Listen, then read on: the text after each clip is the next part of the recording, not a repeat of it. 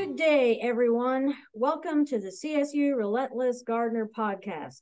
I am Colorado State University horticulture specialist Linda Langelo, and joining me today is Yvette Henson, CSU Extension, San Miguel Basin.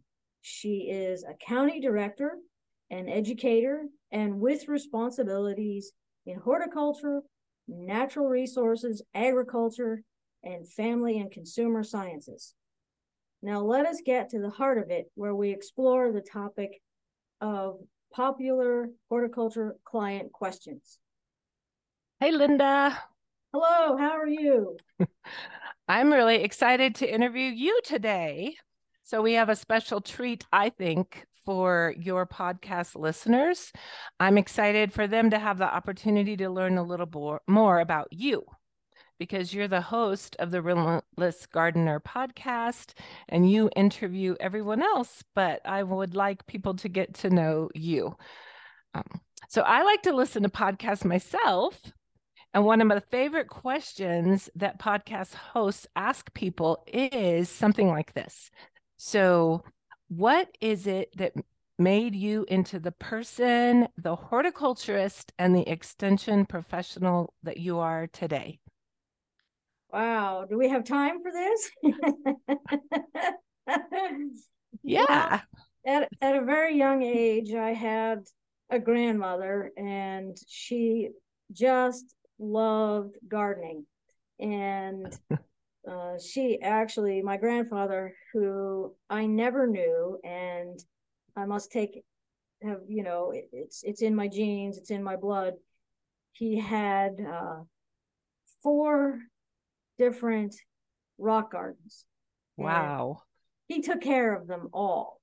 And Cool.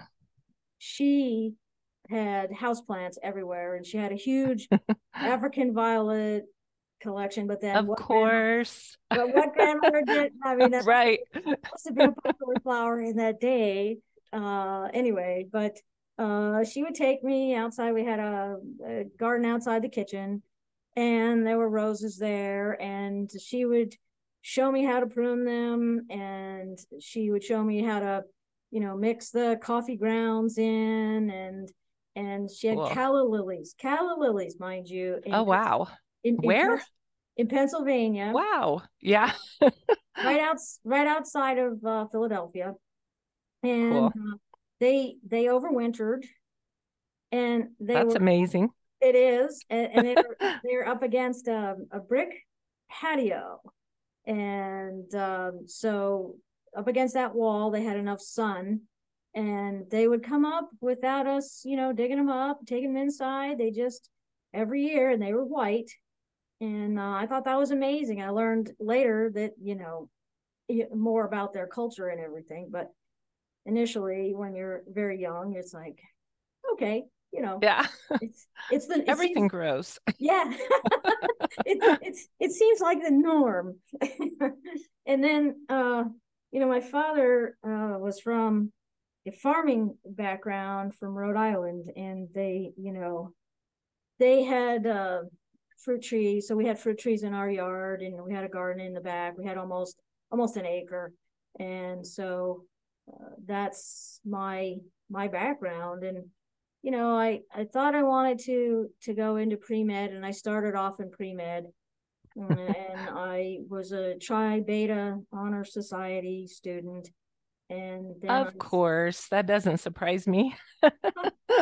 it always surprises me. Anyway, uh, I went on to a Bachelor of Arts because I decided that really wasn't, after anatomy and physiology, you go, I'm not so sure about this. And so I did Bachelor of Arts, and I went into communications and literature, which I really love. And And so, you've brought that to your work with your prolific writing and a podcast. yeah, Yeah. it's a labor of love. It's hard work, Yeah. but I enjoy it. And you know, um, after I did college, well, actually, let's back up a minute. When I was at college, we had a professor, a biology professor, and he took us to Longwood Gardens. Oh, man. He took the class, and I remember standing outside the East Conservatory looking over the fountain garden and saying to myself, if there was ever an opportunity to go to Longwood as a student, then I would do it. Yeah. And a couple of years later, friends of mine, their parents had found an ad in the paper, and it was asking for applicants for the professional gardener program. And so they told me I should apply. So, this is amongst hundreds of applicants who applied. Right. And I got in as Awesome. I know, as one of 14 students for a 2-year program. And let me tell you, you got the experience of a lifetime, because you were able to work next to the growers. And in the last 6 months of those 2 years, you were able to specialize in an area like the conservatory or the greenhouse or the outside grounds in some area. And so, it's just, you learn things hands-on, and then you had classes, and different professors from different universities would come.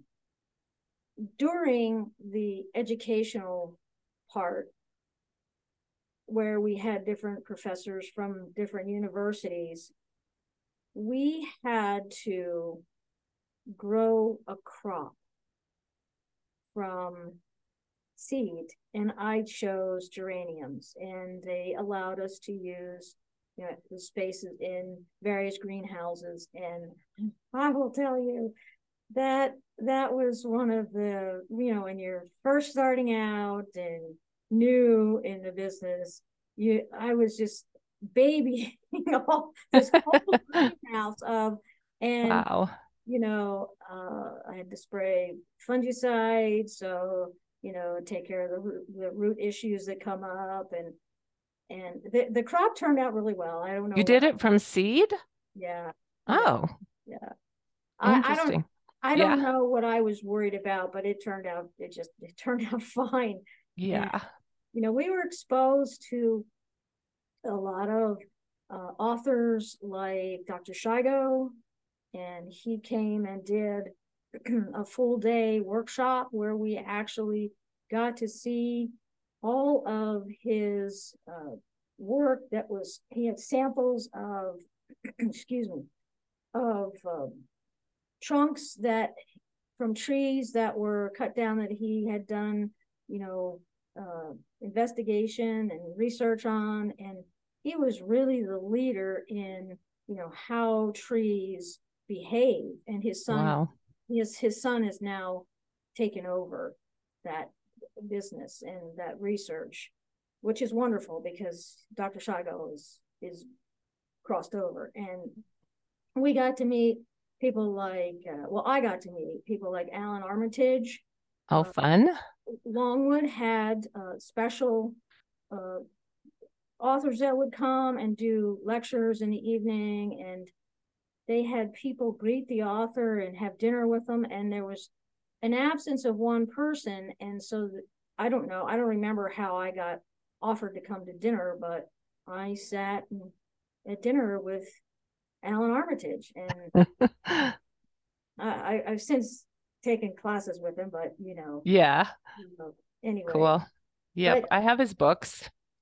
Probably a lot of our listeners do as well. I'm Yeah. sure it's Yeah. a great resource. I mean, Yeah. yeah. So we're thankful for all those people that have done that work for us. Right. And what I've done anyway, I appreciate how much work it's taken them, you know. But it's also, a labor of love to them. Right. Right. There are other people like Harrison Flint and Michael Durr, that I've also met. And, where would we be without their research and their breeding. Right. Which well, is, that's amazing. yeah. So Longwood gave me a lot of opportunities, and then I went on to estate work, and you go on and on from there. I went back to Longwood. There was an opportunity to go back and work full time, and I did. And then I moved, to other places, and I ended up at Colorado State University. Yeah. What drew you to Extension? Like, why did you even want to apply? And weren't you somewhere else with Extension before here?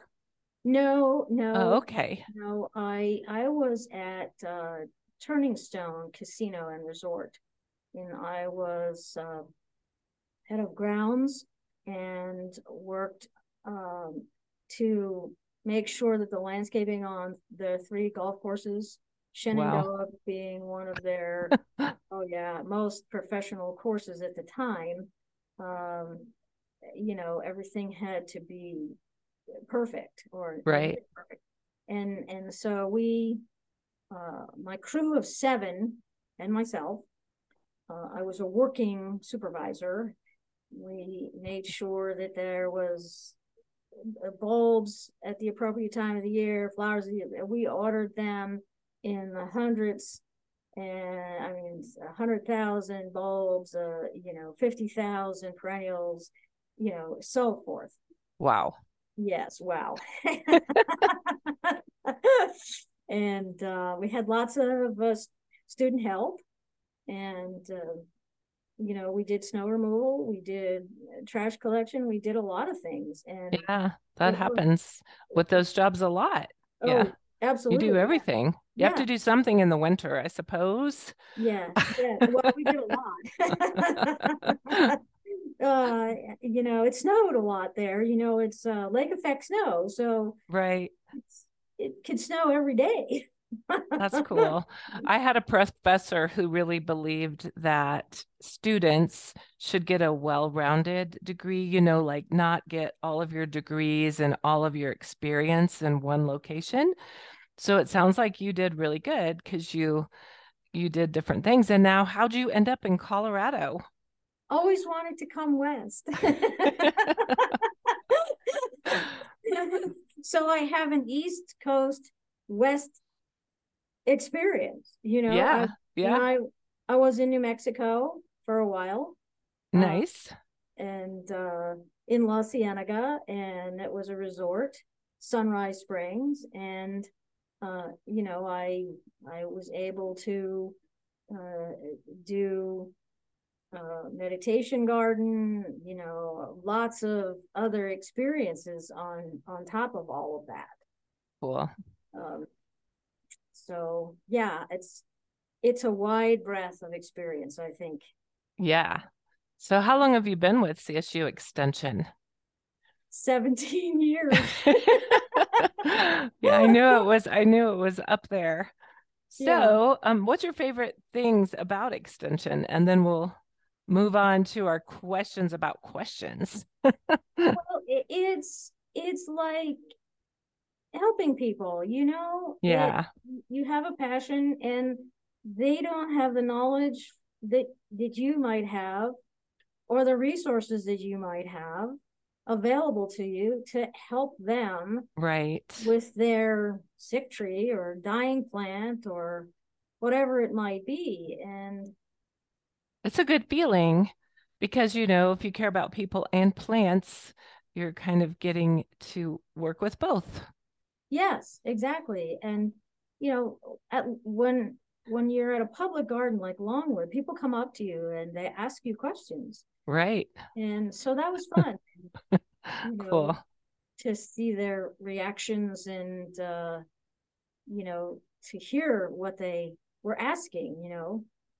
Yeah. So speaking of questions, so Linda is already established. So she's in the far northeast corner of Colorado, and I'm in the far southwest corner of Colorado. She's strictly horticulture. And because I'm in such a small county, I'm multiple things. So we were chatting on the phone one day about, we may answer totally different kinds of questions in our offices. So I'm just going to talk to Linda about the kinds of questions she gets, because one of our roles as Extension is the public can call their local Extension office and ask questions. What's wrong with my plant? What is this insect? So, Linda, um, what are some of the most popular questions that you get on the Eastern Plains of Colorado?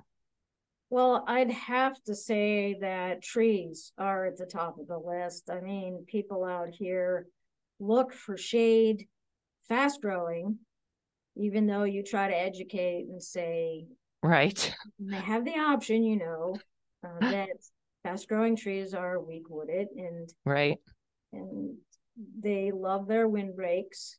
And they also do, if they have a farm or a ranch, they have a lot of fruit trees from time to time, different people.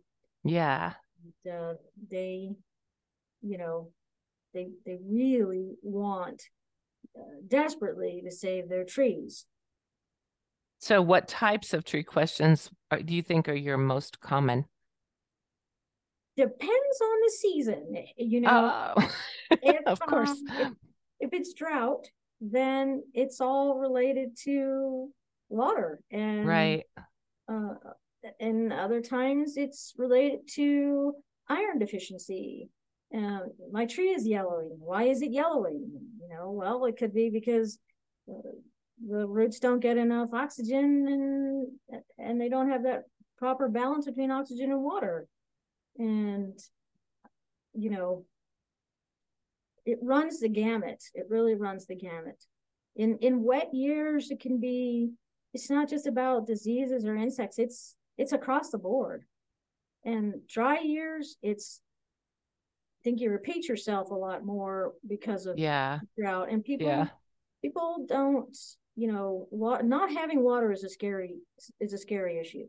Right. Right. So let me think. What have you ever had this happen before? This is kind of ironic question. What happens when you have a client that does not understand your answers to a question? I try to take it apart and put it on their level. I have an example of this, and I Cool. guess this one, Shoot. well, this one really surprised me. I had a first grade teacher, and her tree was yellowing, and it was iron deficiency. And when I said, your tree is not feeding itself, it's not completing the photosynthetic cycle. And she looked at me and said, what is that? And I said, Wow. so I took a leaf. I didn't pull it off the tree. I said, this thin leaf, Yeah. within this leaf are cells. And I said, iron is a missing element to the level it needs to be for the chlorophyll to synthesize and the chloroplast to have, what is needed to keep Cool. the leaves green. And it's Yeah. an veinal chlorosis, which is yellowing. And iron will help that process complete, and the tree can feed itself. So basically your tree is starving. And I think she got that. Cool. Cool. Cool. So you didn't just get to answer, oh, it's iron chlorosis. You got to explain why and how that works, which I think is much more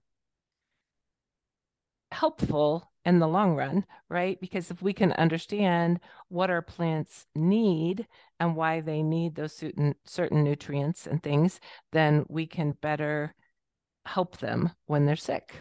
And I think if people put it also on a human level, what happens to you when you're hydrated or Right. dehydrated? What's the difference? And water is a key ingredient that transports, the nutrients, the sugars, to where they need to be. Yeah. Yeah. I mean, water is amazing stuff. That's what I always say, because I live a little bit in the mountains, so it's not as dry, but I live really close to high desert. And so in towns like Montrose, Delta, Grand Junction, if it weren't for water, oh, wow, I just can't imagine what that landscape would look like. So water, I always say that water is amazing stuff. So do you ever get the same questions from the same client? And how do you handle that? It's very rare, but if somebody needs something repeated, it's okay. Yeah. I mean, there are things I don't get on the first round. So, everybody's at a different level, and you kind of have to, if you want to be efficient, you have to figure that out and work with it. Right. You And know? then also, like when we help people, they're happy and they often come back. So it's not uncommon to get repeat questions from returning customers, which is a good thing. Yeah, and we do. Yeah. Yeah. Yeah. Is there anything else you want to say, Linda? Tell us about yourself or your job or I love my job. yeah, it's a fun job for sure. I It agree. is. You Yeah. come in and you never know what is going to transpire over the day. Right. You think you can have your day planned out, and aside from meetings that that you are going to happen at a certain time, you know, people call, clients walk in, or somebody needed something different from you, and you know those repeat clients that we talk about, they have me on speed dial. Maybe this is a boundary that shouldn't be broken, but I have a couple on text. Oh no, I have text too. Yeah. It's kind of convenient for sure, I had you to take know. I had to take my work phone to VRO for an issue, and she looked at me and said, "You realize you have 350 contacts in here?" I said, "Yes." My goodness. So, Linda, thank you so much for giving me the privilege to interview you today. Yeah, I'm so Oh, glad that your podcast listeners know a little bit more about you, their host. thanks for doing it. It's fun. It was fun. Yeah. Yeah. So we should do something similar next time about you. Ah, So I'd like to thank the listening audience today, and tune in next time when we get to the heart of the matter on another horticultural topic.